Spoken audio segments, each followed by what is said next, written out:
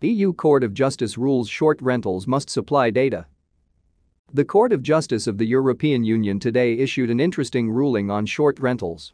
The case concerns the Belgian law that obliges intermediaries, including booking portals, to communicate host data, contact, the number of overnight stays, and housing units managed in the previous year to the financial administration to identify the subjects relative to debtors of a regional tax on tourist accommodation establishments and their taxable income.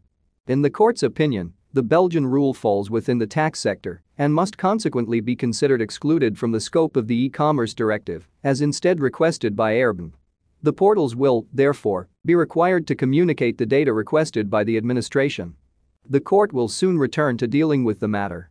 The trial hearing on the request for a preliminary ruling proposed by the Italian Council of State in the context of the lawsuit on Decree Law No. 50 of 2017, under which the portals must operate a withholding tax of 21% on the amount of the fees collected on behalf of the non-business short leases and must transmit the data relating to the short lease contracts concluded through the portals to the revenue agency themselves.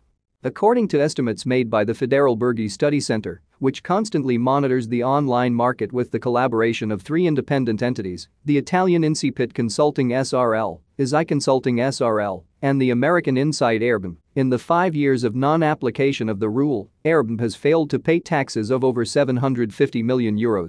In a press release posted today on the European Union Court of Justice website, the Belgian regional legislation requiring providers of property intermediation services and, in particular, operators of an electronic accommodation platform to transmit to the tax certain particulars of tourist accommodation transactions is not contrary to EU law. More news about Airbnb.